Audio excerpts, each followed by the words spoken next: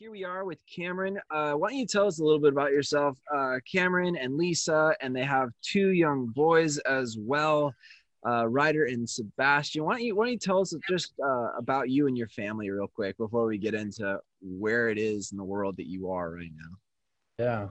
Thank you so much, guys, for having me out and hopping into this Wednesday night. I grew up in Camarillo. I've known Jeremy since I think I was like in sixth grade. I was like 12 years old. And he'd teach me bass guitar. And then he gave me a bunch of death metal CDs. And no, no, but praise God, we're both following him now. No, no, I was born and raised in Camarillo, and I came out and did something called DTS with YOM back in 2014. Youth with a Mission, this missions organization that we're sent out of, and effectively it's in that place that I really felt like God was calling me to go to the mission field. But yeah, I grew up in Camarillo, known J-Rod and Jeremy and Kim for years. Used to do the Mexico trips, all that. And so journey is just so near and dear to my heart. Yeah, just growing up in a Christian home. Really didn't really give my life to the Lord till I was in college. Had a moment where I just told Jesus, I said, Lord, you got 1 month to show me you're worth following, or else I'm just going to continue in my life. And I woke up the next morning and he completely delivered me of every addiction to alcohol and drugs and sex that I had. And that kind of started trajectory from age of 18. Now 9 years later, went to India 8 months after I gave my life to Jesus. It's there I saw the first person I prayed for get healed. It's the first time I was opened up to the supernatural, and also really saw people give their lives to Jesus. And ended up getting trained out here in Kona, Hawaii. Met my wife from Norway. She's got Viking blood in her, and we got two sweet boys, 2 years old and 6 months old, and we moved out to the mission field in 2017. So yeah. Awesome. I heard that the one thing that Jesus didn't heal you from was your addiction to water polo. Is this true? Whoa, come on. I don't. Yeah, I'm not free of that one yet. No. I talk about it probably way too much, trying to glory in my past days. Now I'm just fat and overweight and can't swim. No. But if you are tuning in and if you're joining us on Facebook tonight, you can say hi to Cameron in the chat. Dustin will be monitoring that. If you have questions about him or about Lisa or about the work that they're doing and involved in, feel free to put it in the chat, and let's have a conversation tonight. But first up, thanks for telling us about yourself. Thanks also for making time for us tonight. But the spoiler is that Cameron is in Nepal. Cameron and Lisa and their boys are doing missionary work in Nepal. And if you guys don't know where Nepal is, you may not, and that's okay. I'm going to pull it up on Google Earth for you. Can you see that, guys? Yeah. Yeah. In Earth. We're going to look up Kathmandu. This is where you're at, right? Yeah. Here we go. All the way like on the opposite side of the world. Right here. Now I have no idea where that is anymore, but here we go. It's in Asia, obviously, by the Himalayan mountains. How far are you from Mount Everest? If I drive 3 hours on my motorcycle on a clear day, I can see Mount Everest. Wow. I mean, that's like, here's Mount Everest in relation to Kathmandu right there. Are you in Kathmandu proper? Yeah, we're like in the city. Yeah. Oh, wow. Look at that. Boom. Right there. Mount Everest.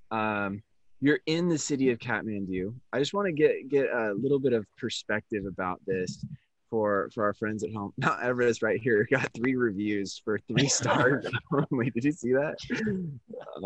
Haters, But let's just the pollution. Let's just zoom in even more to Kathmandu. I mean, look how congested this area is. This is not rural by any means, right? Wow. Like, yeah, look at this. I don't know how far I can go, but it looks pretty crowded to me. It looks pretty developed to me. You're like in the city, yeah? Yeah, we're like right in the thick of the city. I want to see the people on the motorcycles. Where are all the motorcycles right now? That looks rather less congested than I've seen, but that's just me. But anyways, you're not actually in Kathmandu right now. You're actually in Kona, Hawaii, right? That's right. That's pretty far This is from like the most high Kathmandu. tech we've ever been. This is cool. Look at that. Look at that. You're all the way over here in Kona, Hawaii. You want to tell us a little bit about what in the world you're doing here? Yeah. What are we doing back in Kona? Yeah, you're here, and you're supposed to be up here somewhere, right up here, There you go. right up there above India. Yeah. Here's Africa, and here we are up here, right there. Uh-huh. What in the world are you doing in Kona? Yeah. So, like I said, in 2014, I did a 6-month missionary training school out here. Met my wife out here, got married in 2016, and then moved out to Nepal in 2017. So we spent about 3 years out here. And this is what we consider our sending base. So Kona. Yeah, Kona. So there's about 800 full-time missionaries out here who are working on different initiatives all over the world, whether it's from big evangelistic gatherings to using aquaponics and different technologies to help dig wells in villages, or there's it's such a broad spectrum of how we can take the Great Commission and really see it advance across the earth. And so we spent 3 years out here and moved out to Nepal, and have been in Nepal for 3 years. But back in March, we were all going about business as usual, and this little sucker called COVID hit, and the Rona. It really it threw us all for a curveball. So literally in the end of February, we had run this huge youth gathering in the south of Nepal and saw tons of people give their lives to Jesus, people getting set free, all kinds of stuff. 4 days after we run this youth gathering, I drive back on my dirt bike home. My wife has our newborn baby, Sebastian, on March 6th. And then 4 or 5 days later, we graduated our 3rd missionary training school that we've been running out there, celebrated all these guys on a Friday. We've been able to reach and share the gospel with 10,000 individuals over 3 schools in this region of the world, across about 70 students. And so it was just amazing. We were celebrating all these amazing victories for the kingdom of God. And then Lisa's parents visited over that weekend after we graduated the school on Friday. Norway started shutting down their borders. We had to get her family home before they were going to not be allowed to get back into their nation. And Monday morning, after we got them out over the weekend, I'm sitting drinking chia with 3 of my buddies. And we had decided from the council of some guys out here in Kona that we needed to get a ball on a hit really hard situation for a family with a newborn and with children. So we all decided that it'd be best to recommend for our team to leave. There's about 50 of us on our team in Kathmandu. And so within 48 hours, all the Americans got out, but we had a newborn baby without any paperwork other than a little certificate from the hospital saying you had a boy. And so we had about 4.5 days to get his official government birth certificate, his consular report of birth abroad, which is the American birth certificate, his passport, a visa in his passport, and a flight to get out of the country. And so while everyone's leaving and getting out of Nepal, I was flying around Kathmandu, going to random little government offices here and there on my dirt bike while Lisa has a newborn baby with a 2-year-old or 1.5-year-old ripping around. And it was absolutely insane. But we got out 10 hours before the entire country shut down. And in the midst of all that chaos, we were trying to figure out where do we go. Since my wife's from Norway, it's not super easy. It's not like we're both American. So we had to really figure out where it was going to be the best spot. Would it be Camarillo, Would it be Norway or would it be Kona? And as we were praying, we really felt like Kona was the spot that we have amazing relationship with people out here. We're really connected with a lot of people that we consider family out here. And so we flew to Kona. And so literally as we're driving to the airport, like nations are shutting down, we fly to Thailand, get into Bangkok, and it was like the day before Bangkok airport like completely closed down. It was just a madhouse with a newborn baby and a toddler. Luckily, we had one of our good friends. He was like in his 70s. He was like our honorary grandpa, just taking care of Ryder while we were traveling from Kathmandu to Bangkok. Flew into Japan, and it was like a ghost town. There was like maybe 30 people in the airport. And then we flew directly from Japan to Kona, because at that point, people were getting denied entry from Asia to Oahu and Honolulu. So we kind of bypassed that whole transit port, went straight to Kona, because then once we were on that soil, then they would let us stay. So we had to literally leave with a 13-day-old baby, and had to go straight into 2 months of isolation in this little ohana out here. Couldn't see anyone, with a colicky baby, and it was just pretty full throttle. But we had to leave just because out there they do it a little different. And so if you get corona out there, they lock your family in the house, and you have to be in like a little field tent in the middle of nowhere. And so Lisa couldn't be in like complete isolation without any support if one of us got COVID out in Nepal. So yeah, we've been here ever since. And every day I want to get back home to Nepal. Of course, man. Yeah. I mean, Kim, why don't you, you've worked a lot with Cameron before and Lisa, and know what's going on. Why don't you ask one of our first questions tonight that we're going to be exploring in regard to what you're doing in, not just in Kona, but also in Nepal. Yeah, Cameron. So I know Jeff and I had a chance to go out and visit you guys out there in Nepal, and I just want to hear from you, like what a typical day might look like in your life in Nepal. What do you do there on a, kind of on a daily / weekly basis?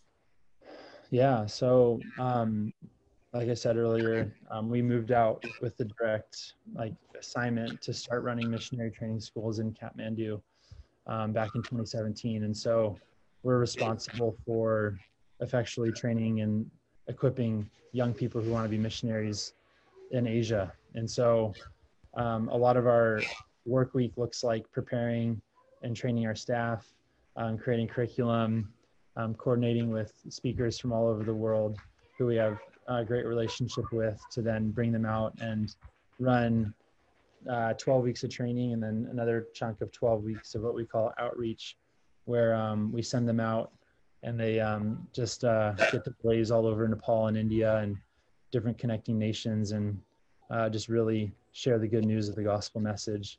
So a lot of what we do in a normal work week is centered around that. But we really, as a team, just being out there, it's just a different spiritual climate. It's not in the comfort of the West. And so a lot of the war is real, and so we really, really prioritize the place of prayer as a community. We just believe that as we grab a hold of the first commandment, that the second commandment will become easy. As we love God, it'll be much more easier to love the lost and love our neighbor. And so we commit to 2 hours a day where we do a different kind of prayer style, where we do a lot of worship and prayer, and we ebb and flow between those, just because it's a place that if you don't plumb line yourself to Jesus, you will become the worst version of yourself. And so we really cling to Jesus and really rely upon his supernatural love to fill us up, so that we can really love those around us. And also just knowing that prayer is the beginning of every great move of God, that if we aren't a praying tribe, then we're laboring in vain. So, yeah. That's so good. Can you tell us a little bit about, like, say, some of the students that are in your school? Like, where do they come from? And can you kind of share a little bit about that? Like different nations, and did you freeze? I think you froze. Sorry, I froze. Yeah, that's okay. Can you say it again? Did you hear my question? Yeah, just tell us a little bit about, the students that you're training. Like, where do they come from? And What's the Yeah, ratio Nepali students with other? yeah, it's about 50-50. So we run them in English, and so we have a lot of Nepalis from all over Nepal. This last school, we had a girl from a Tibetan region of Nepal, which was really special because her first language is actually Tibetan, and her second language is Nepali, then her third language is English. Then outside of that, we have guys from India, all over Europe, of course, Americans, Australians, Canadians. So it's really just an amazing, unique learning environment, because we get to really press in for what is the culture of the kingdom, right? It's not an American culture thing or a Nepali culture thing or, fill in the blank culture thing, but we get to really figure out, like, man, what does kingdom culture really look like? So it's a lot of fun and really dynamic. So. Can you tell us a little bit about, like, say, what kind of topics the students are studying in training school? Yeah, we do everything from the nature and character of God. Do a whole week on the Holy Spirit. It's a topic that we don't really touch too much. A lot of us know the Father, we know Jesus, but who's the Holy Spirit? Who's actually the person of the Holy Spirit? We do teaching on spiritual warfare and worldview, and we do something we call Freedom Week, where we really go after the hidden sin in people's lives, so that we can really get free of shame and all that stuff. So it's 12 weeks of teaching, kind of just on a broad stroke of everything from who God is and who you are and how we can reach the lost effectually. Love it, man. Yeah. I mean, this is going to be tough after that entrance of how you got from Nepal over to Hawaii. I mean, that's one of the most killer stories ever. But if you can put some of us in your shoes over in Nepal, can you tell us some of your best, most recent stories, some life-changing events that have happened? And I know you're talking about, getting 10,000 people to praise. That's an amazing story. What else can we experience from over there that's impacted your life so heavily? Man, it's hard to keep it short, like when you give your heart to a place. And yeah, it's changed my life being out there and really coming to a place where it's so different that my human ability to love dwindles, and I'm just relying upon his love to fill me up every day, but it's just so sweet to commune with the Father in that way. But I think I could just share probably our most recent testimony of, as we were leaving, we felt like the Lord was inviting us to begin to mobilize church youth across Nepal. So Nepal, 0.5% Christian in 2001, now close to 10% Christian in 2020. So about 2,000% growth in the last 20 years of the church. It's just absolutely exploded across the nation. But what's happening now, I mean, we read it in the Bible, the second and third generation Israelites, they fell from the ways of their forefathers, right? And so we're in a unique hour in the church in Nepal where we're really wanting to see the youth carry on what their fathers and what their grandfathers and grandmothers and mothers carried in that first generation of believers.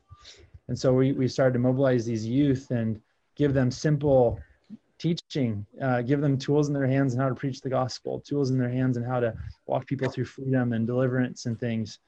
And so right before we left, we felt like the Lord was highlighting this area in the south of Nepal called Chitwan. That area of Nepal and India is where the Jungle Book was based out of. And so there's tigers and leopards and rhinos and elephants, and just all in that region. And so we felt like the Lord highlighted this one town and this one specific church that was key to unlocking this whole area and this whole church network. But in the town, there was even a town rhino. So we would be sitting in a little shop eating curry, and there'd be a rhino just walking down the middle of the street, and we're like, because rhinos are really dangerous, you don't mess with rhinos. And we're like, okay, guys, there's a rhino, like, stay calm. And then we asked the locals, we're like, hey, there's a rhino on the street. And they're like, oh, okay, like, in Nepali, like, samasya chaina, like, meaning no problem. Like, this rhino, he's the town rhino. Like, he's not as dangerous as the wild rhinos. And we're like, as dangerous, you know? And they're like, yeah, just don't get in his way and you'll be fine. And so we're in these southern jungles, and we ended up gathering about 170 18 to 30-year-olds in this church. And we had about 50 of us down there. And we ran this 3-day gathering where we were just, you know, whenever we run a gathering, we just never assume everyone's saved, even if it's a church gathering, you know. They preach the gospel and people giving their lives to Jesus, and people who had just 2 weeks previous given their lives to the Lord are showing up to this thing to be equipped in how to preach the gospel, right? That's just how fresh it is. And just seeing the Holy Spirit show up in power, you know, and seeing demons manifest and people getting completely set free of demonic oppression and people getting healed, but then also equipped on how to share the gospel. Just because we want to make sure that they have revival in their heart before we send them out, you know, and we just want them to get totally free so they can bring freedom wherever they go. So on the 3rd day, we ran some local evangelism in the area, and it's just so fun. We get to sit down, you know, it's like me and maybe 2 other foreigners with like 2 or 3 other Nepalis. We get to pray and ask the Lord, where are you leading us? And someone will see a picture of a purple house and feel like we see like a purple house, you know, just kind of random, just a little faith, like, I don't know.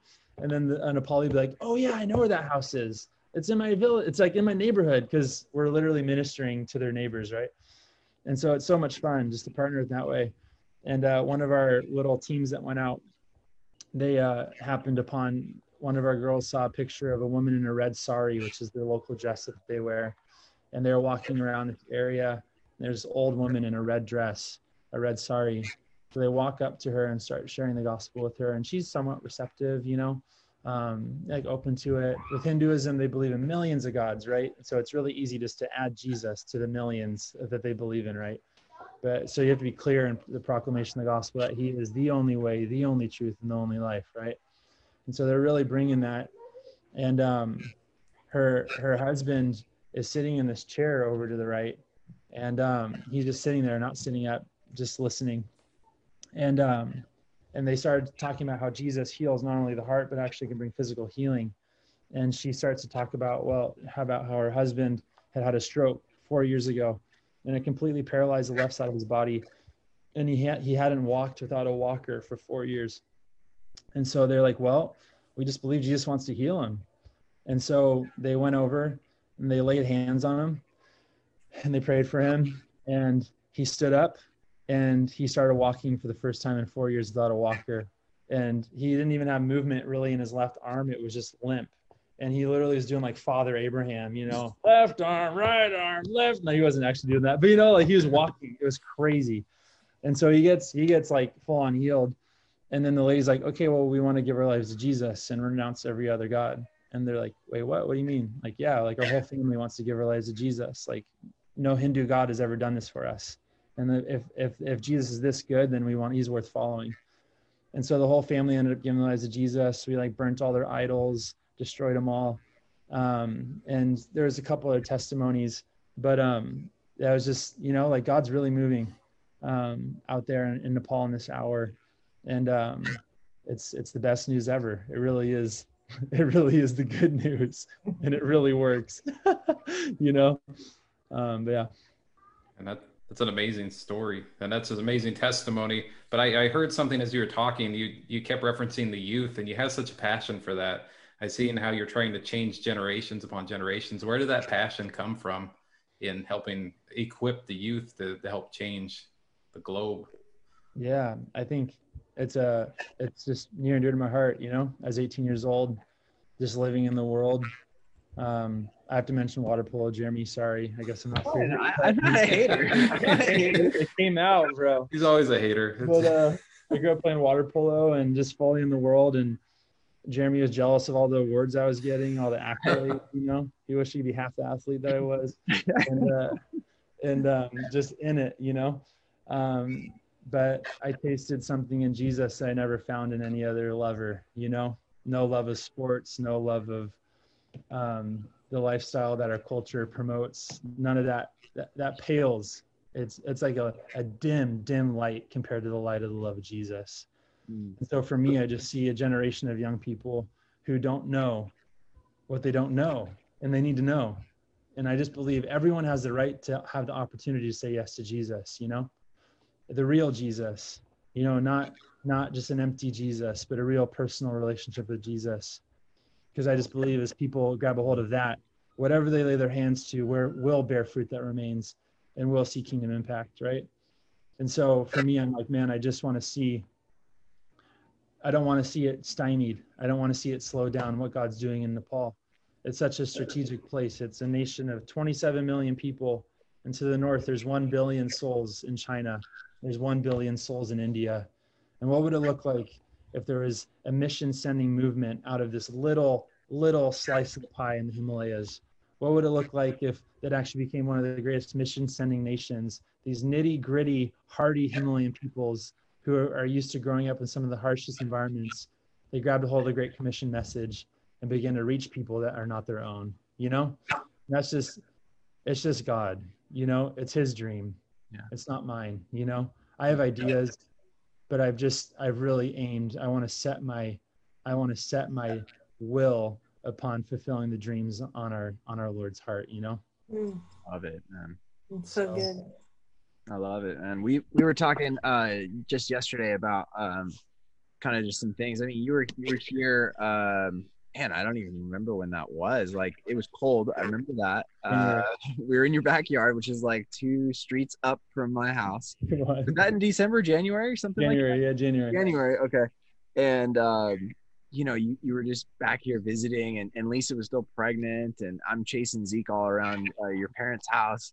And just to hear the story again, was some of that was neat, but also to hear it expand was amazing. And then yesterday we were just talking about some scriptures that were speaking to you currently right now, and you mentioned the person of Nicodemus and the Gospel of John, and then you just really kind of focused in on this passage in the Gospel of John chapter 17. And what I want to do is I want to just like take a look at it, and we'll have Kim read it, and then let's just talk about, man, why is this speaking to you right now? And let's just explore it together. If you're at home, if you're on the chat, like, you can ask questions about this, and Cameron can tell you all the intricacies of the text and the grammatical that's you, bro. That's you, bro. No, it's not me, it's you, bro. He can translate it into Nepali as well.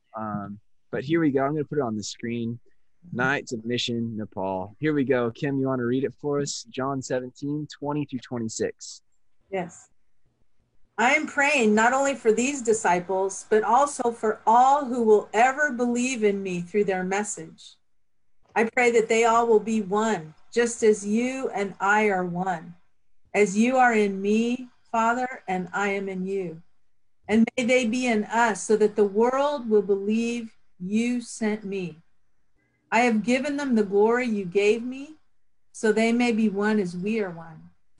I am in them, and you are in me. May they experience such perfect unity that the world will know that you sent me and that you love them as much as you love me. Father, I want these whom you have given me to be with me where I am. Then they can see all the glory you gave me because you loved me, even before the world began. O righteous Father, the world doesn't know you, but I do. And these disciples know you sent me. I have revealed you to them, and I will continue to do so. Then your love for me will be in them, and I will be in them. So here we've got, this is Jesus speaking. This is a long passage in the Gospel of John toward the end. It's leading up to his crucifixion and then his subsequent resurrection and glorification. But in this passage, we see Jesus talking to his disciples, and we see it's about discipleship. We see it's about the Holy Spirit. But how is it speaking to you, Cam? How is it speaking to your situation right now? I think, you know, John 15 just and 16 really go in depth about abiding in the vine, right? And this reality that was so foreign that in the old covenant looked just a certain way. But he begins to hint of this access that we can have to communion with the triune God, you know? And then he talks about, you know, grief turning to joy. And he prays to, you know, his father, Jesus to the Father in the beginning, 17, asking to be glorified as he was obedient to his Father's will, thinking about only his Father's business. And then he begins to pray, you know, for his disciples first, but then in verse 20, then for all believers. And it was Jesus's final prayer, you know, to his boys, right? This intimate upper room discourse, this intimate environment. Then he sets his gaze on these disciples, and he also sees generations upon generations to come. And this is his will. This is his desire. This is the overflow of his heart, looking at the Father and asking for him to move upon these words, you know? And I just love it so much, right? You know, in verse 21, we see that Jesus asks that we would dwell together in unity, you know? In such a tumultuous time, there's so much disunity. But my desire in my heart is that the overflow of our hearts would be that of unity in this hour, that we would come together as the bride, as the church, and that our love for one another would speak of something, that the Christian ethic would speak to a generation of unbelievers about something supernatural, you know. And in verse 21, it talks about that people will believe in him because of the unity that believers have in one another around the Trinity of God, right? It's not an empty unity about human ambition. That doesn't bring unity. You know what I mean? But it's actually unity to the cross of Jesus. It's unity through what Jesus did. It's unity and coming around like the throne of God, right? We know that's what the end of the story looks like in Revelation. Every tongue, every tribe, every culture singing, holy, holy, holy is the Lord God Almighty, right? It's not this Babel or this utopia of human unity, but a supernatural unity around the revelation of Jesus, right? And I just feel like it's just so timely in this hour. It's what we need, to block out the noise and look each other in the eyes and say that we love each other, that to be there for one another, and to fellowship amongst the saints in holy communion with the Lord, you know? And I think it's just so rich in so many ways. He talks about releasing glory, that the Lord actually wants the same glory that Jesus walked in, that he walked in earth. You know, he said, greater things will you see. Like, what does that actually mean? And he talks about how he has given them glory, the same glory that the Father has given him, so that they may be one, and that they may experience perfect unity in verse 23. But I just love the tail end, verse 26. And this has just been like prayer fodder for me in my secret place this past season. Like I said earlier, every day I am longing to be back home in Nepal. As weird as it sounds, I don't want to be in Kona, Hawaii. I know that sounds weird, but I literally don't want to be here. I want to be home with my dear, dear friends in Nepal, with these people that we've gone there with, that we've seen each other at our worst days, that we've seen each other at our best days. And in verse 26, you know, Jesus says, I, Jesus, have revealed you, Father, to them, and I will continue to do so. Then your love, Father, will be in them, and I will be in them. And I just don't think we fully comprehend, I don't either, what that actually means. That actually Jesus is saying that he wants to continually reveal the Father to us. I love Mike Bickle. He started the International House of Prayer in Kansas City, has just amazing in-depth teaching on Christology and the book of Revelation and all that. And he'll go into these, he'll just unpack these scriptures, and you're just sitting there just enamored by who the man Jesus is. And he'll sit there looking at his church, and he'll say, I barely know the man. I barely met him. And he's in his late 50s, early 60s. He's like, I barely know him, you know? And I'm like, man, I don't know what that prayer is that Jesus prayed, but I want that to be my reality more and more every day of my life.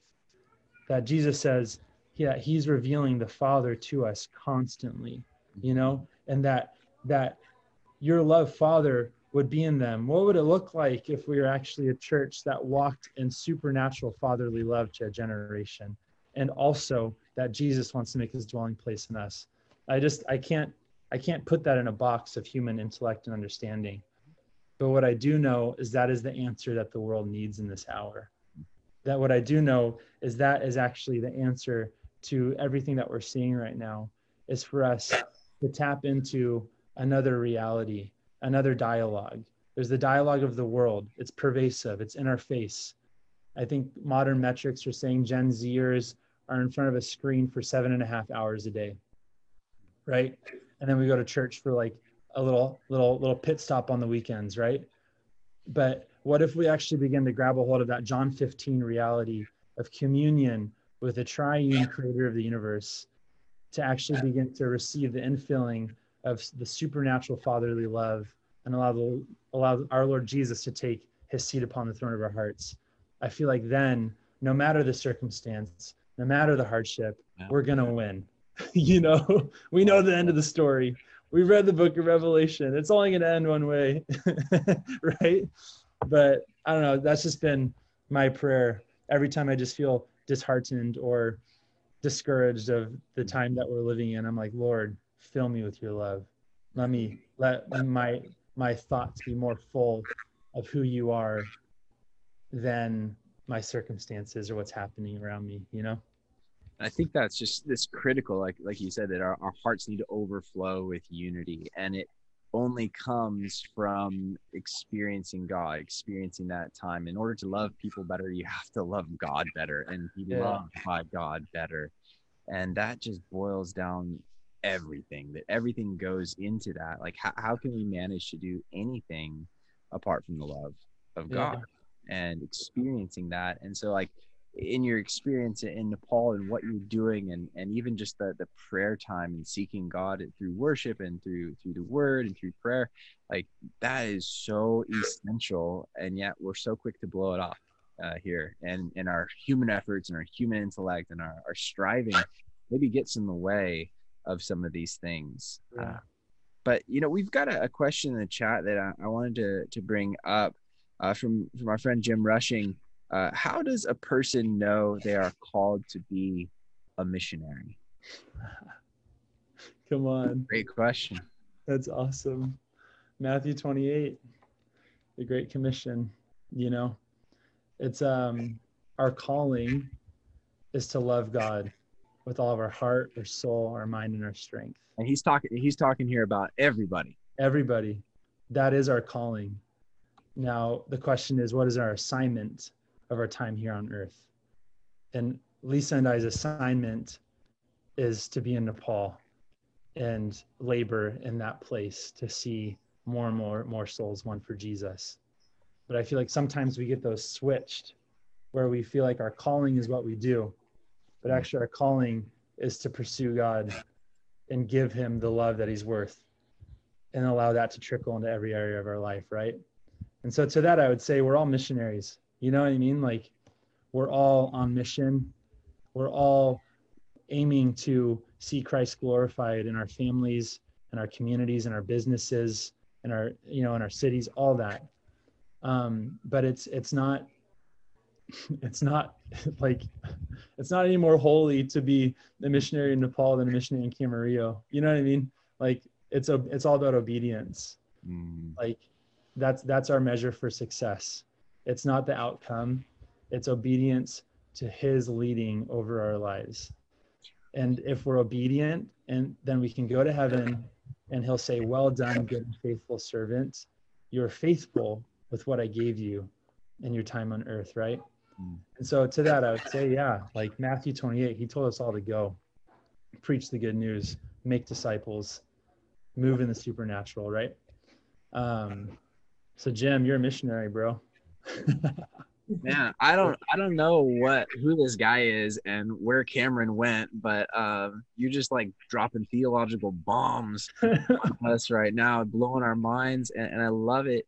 And also, like, I see it's just the consequence of what happens when you soak yourself in prayer and when you follow God authentically with your whole family. I mean, Yeah. Cameron, you're making time for God with two young kids and a wife and living in Nepal and now pick up and now you're in Kona and then hoping to get back to Nepal. I'd be like, man, I'm going to stay in Kona. God's calling me here right now.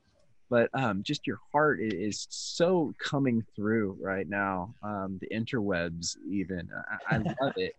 You talked a little bit before about dreams, but Kim's got another question she wanted to ask you about dreams for Nepal. You had mentioned earlier kind of about like the segue between China and India and 2 billion people at least separating or Nepal separating. But Kim, why don't you go ahead and continue with our conversation tonight? Yeah, so why don't you kind of just elaborate? Kind of, you were starting to go there Yeah. earlier in the conversation, but what is your dream, your aspiration for Nepal? Like, what's the vision that God's given you as you've soaked in the prayer room and as you've cried out to God for that region? Like, kind of expound a little bit more on just your heart for the youth and raising up a generation to reach the lost. Kind of tell us what your dream, your aspiration is for that nation. Yeah. To see Jesus receive the reward of his suffering in Nepal, to see him gain his inheritance in a nation in this hour. That's the big dream, right? That through my life and through my simple, small yes, that I can move the sticks on the Great Commission and seeing every tribe, tongue, and nation receive the gospel message.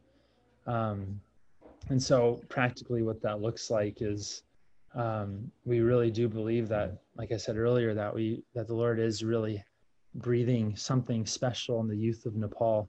When I say youth, I'm talking about people my age and late teens, early 20s. In Nepali culture, you're a youth until you're married. So you'd be like 35 years old. You're still a youth until you get married. And so, but yeah, I think that's my dream, right? I really want to see the Himalayas sing of the glory of the Lord. All these little people groups. There's people groups that are so remote, and they're tucked in 24,000 foot mountains, and they're so remote. They don't even know what a country is. They don't even know what Nepal is. All that they know is the life that they're leading, and they're just bound in darkness. And if I can be any part of seeing these little people groups have the opportunity to say yes to Jesus, then by all means, I'm going to do it, right? And so we just feel like the Lord's giving us fresh blueprints of not only being the ones who are going into these people groups, but actually taking the time to raise up an army around us to begin to systematically reach the nation. And so my dream is there's 77 districts in Nepal.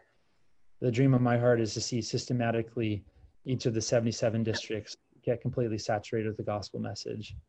Not only the gospel of salvation, but the gospel of reformation, to actually see worldviews and societies shift around a Christian biblical worldview.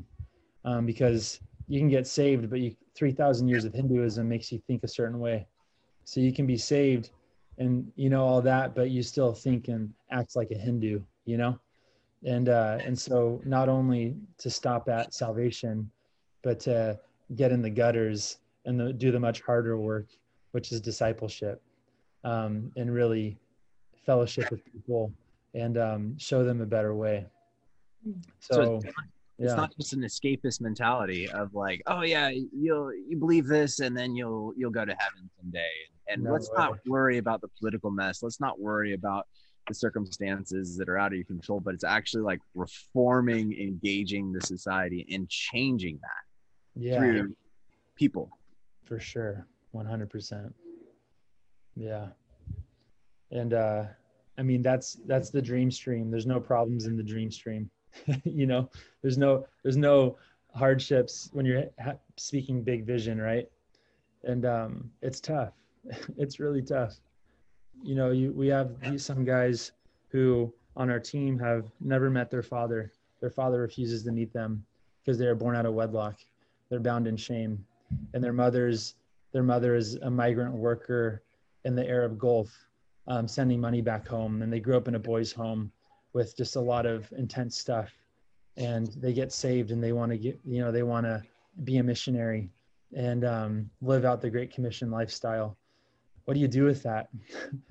My human ability to create a structure, a training program, falls flat on its face when someone has that type of a upbringing. You know what I mean? I've already had a hard enough time, and I grew up in a great home, And so I think that's where the rubber hits the road with the Great Commission, is making disciples and learning what long-suffering love looks like, and being in a context where there's days of the week where I hate everything about where I am. I'm getting squeezed, right? We're all in a season right now where we're getting squeezed. And what's coming out when we get squeezed? Jesus or our flesh, And so, you know what I mean? And so it's an everyday squeezing out there in Nepal. And I just want more and more for the mixture of my life, for more and more, when I'm weak, Christ is made strong, right? And so that's what the nitty gritty of what the dreams and aspirations look like, is getting in the trenches with these young dudes, young ladies, and seeing them walk in the fullness of what God's called them into. We got another question in the chat from my mother-in-law, Cheryl. She says, are there other Americans with you ministering in Nepal? Yes, there are. Yeah. We have about 48 or like 50 guys on our team, our long-term team right now. So we run schools every year. We turn around 30 students. But then out of those schools, it's been really great. We have about a 50% return rate on our training schools, which is normally maybe 15 to 20% across the globe with similar type of training. And so we have a bunch of guys joining our team from all over the world, from Germany, my wife from Norway, Canada, America.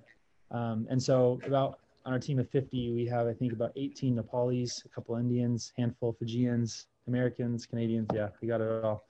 I remember when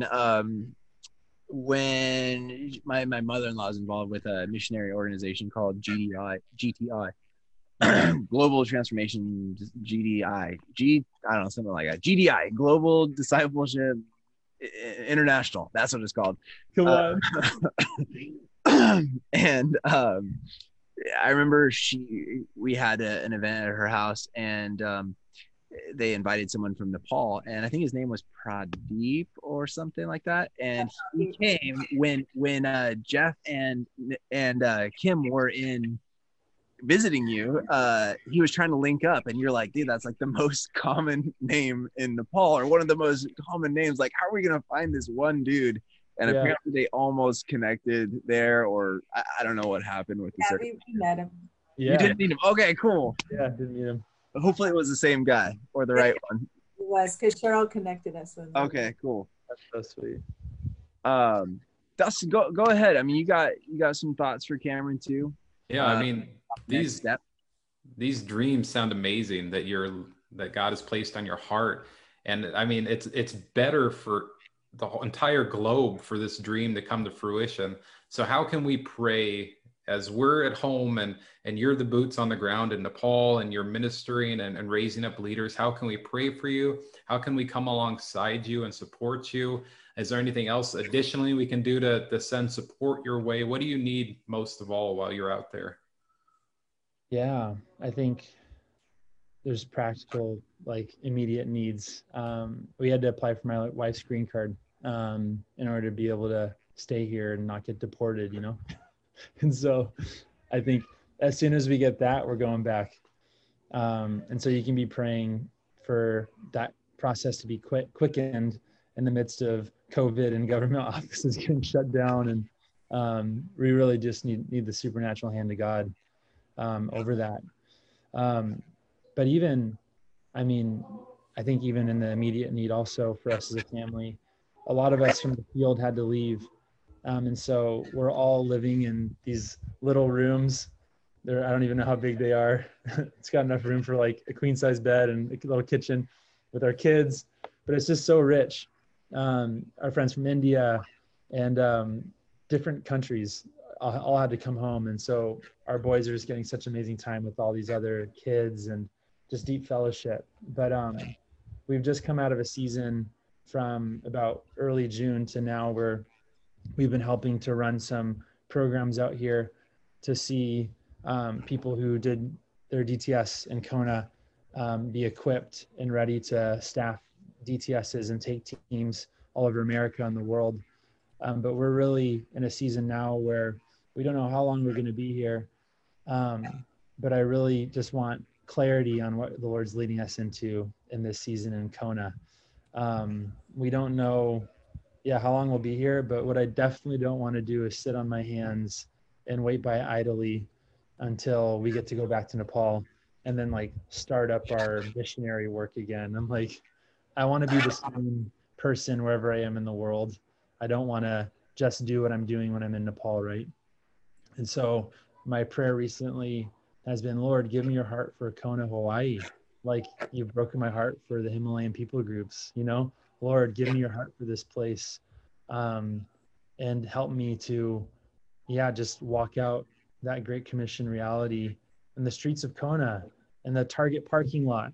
Help me to share the gospel with the lady at the USPS last week who was helping me with my son's passport application, and so I think for us as a family, we just really want clarity of what this fall looks like, and what we really should give ourselves to as we're awaiting to get back to our home and pick up the work. And I think there's that. I think also be praying for us. I just feel like COVID took me out in so many ways in regards to what I felt like God was promising over 2020 and seeing people reached in Nepal. But just this past 2 weeks, I feel like I've just been getting downloads from him on how to engage people through Zoom and through trying to run some youth gatherings. And we're going to run this big online evangelism campaign through Facebook and trying to reach the lost in Nepal. I think we're going to spend like $200 and reach like 1 million people through like targeted ads, So even now I'm like, Lord, give us strategy on how we can be faithful to what you spoke over 2020, even though we aren't physically there. I think that'd be the main one. Yeah, those things. I was gonna say that if you ever needed help, my grandma lives like right next to you guys in Kona there. She's like teaches people CPR and all that stuff. She can get you registered for CPR if you ever needed that. But for you guys, you have needs beyond CPR training, financial needs, and so like missionaries, one of the hardest jobs for missionaries is to ask for money. And so I'm going to ask for you. If you want to help donate and to, succeed and fulfill the dreams, not just that Cameron and Lisa have for Nepal, but that God has for Nepal, you can actually donate to that. You can actually, I think you can go to journeythechurch.org and you can give. We don't get a single cent of it as Journey the Church. We send it completely all to our missionaries, especially this one right here. We love Cameron and Lisa. And you can click donate to Journey the Church and it'll take you to some places, but you can select a fund to choose. Well, it just says general fund, but just put a comment in there and we'll sort it out. Say mission fund or mission, send it to Cam because he's so good looking and so wise. But or I think we can write a check to Loving the World, right? As well. So we've got an organization that we use to help give to our missionaries. Are there other ways that we can help financially support you guys? Or are those the main things? Just cash or gold, something like that? Gold. We're living off a third world budget in like the most expensive place in the world, I think. Maybe not, but like, so we've definitely just been in a place of trusting the Lord for finances in the midst of having to pay a lot of money for a green card and other things. And so honestly, I'm just super honored by you guys' Journey to Church. You guys have so believed in Lisa and I, even in the early days when maybe we didn't have much fruit to show for our labor.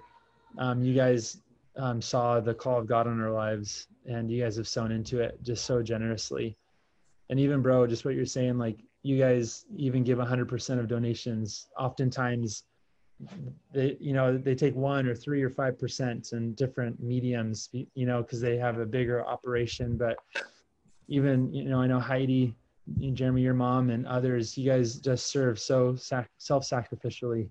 And that's just such an honorable thing, that 100% of what's given is like, that we see that. And so, I think, we're in need in a lot of areas, on eventual flights back to Nepal, and everything. But just super honored by you guys. I actually found the proper website.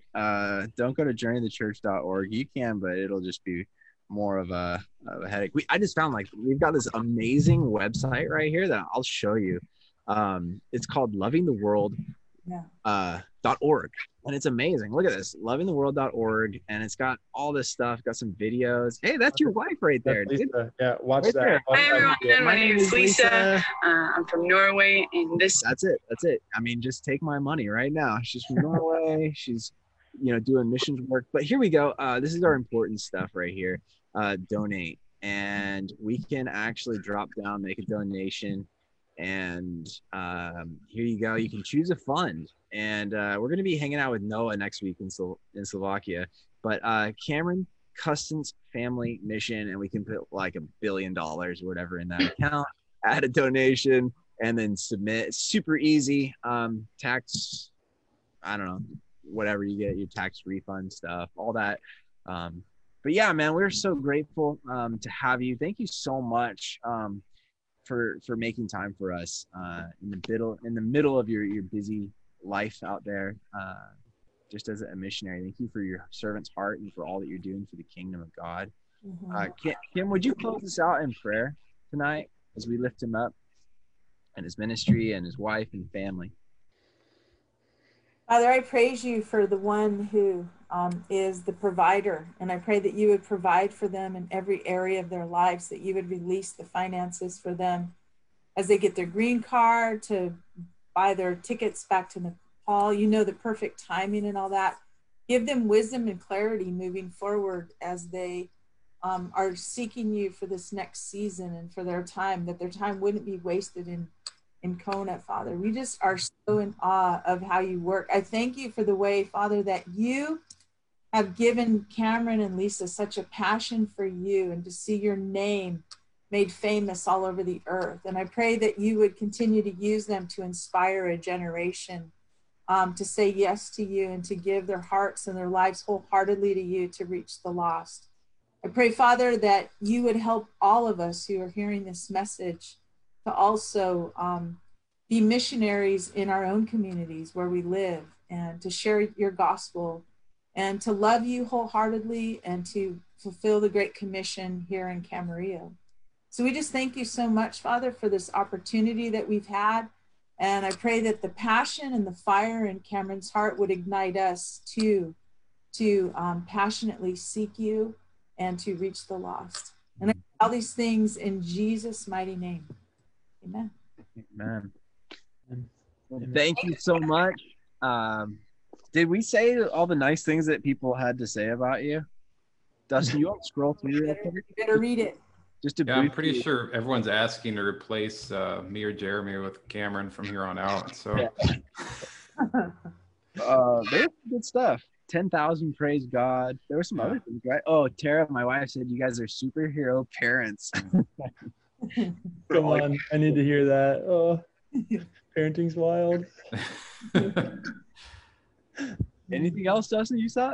Checking. Yeah, there's you spoke into someone's life. Someone's been thinking about their own assignment, and your encouragement and timely words helped affect their thought process. So I always talk of it, if one person gets something out of this, that's amazing. So you've helped encourage someone continue to listen to God in their next steps. And then other people are just saying, thanks for sharing. Amen. And I think we're in good hands with you leading the charge out there. We got the Christian hands emoji. Yeah. We'll pray.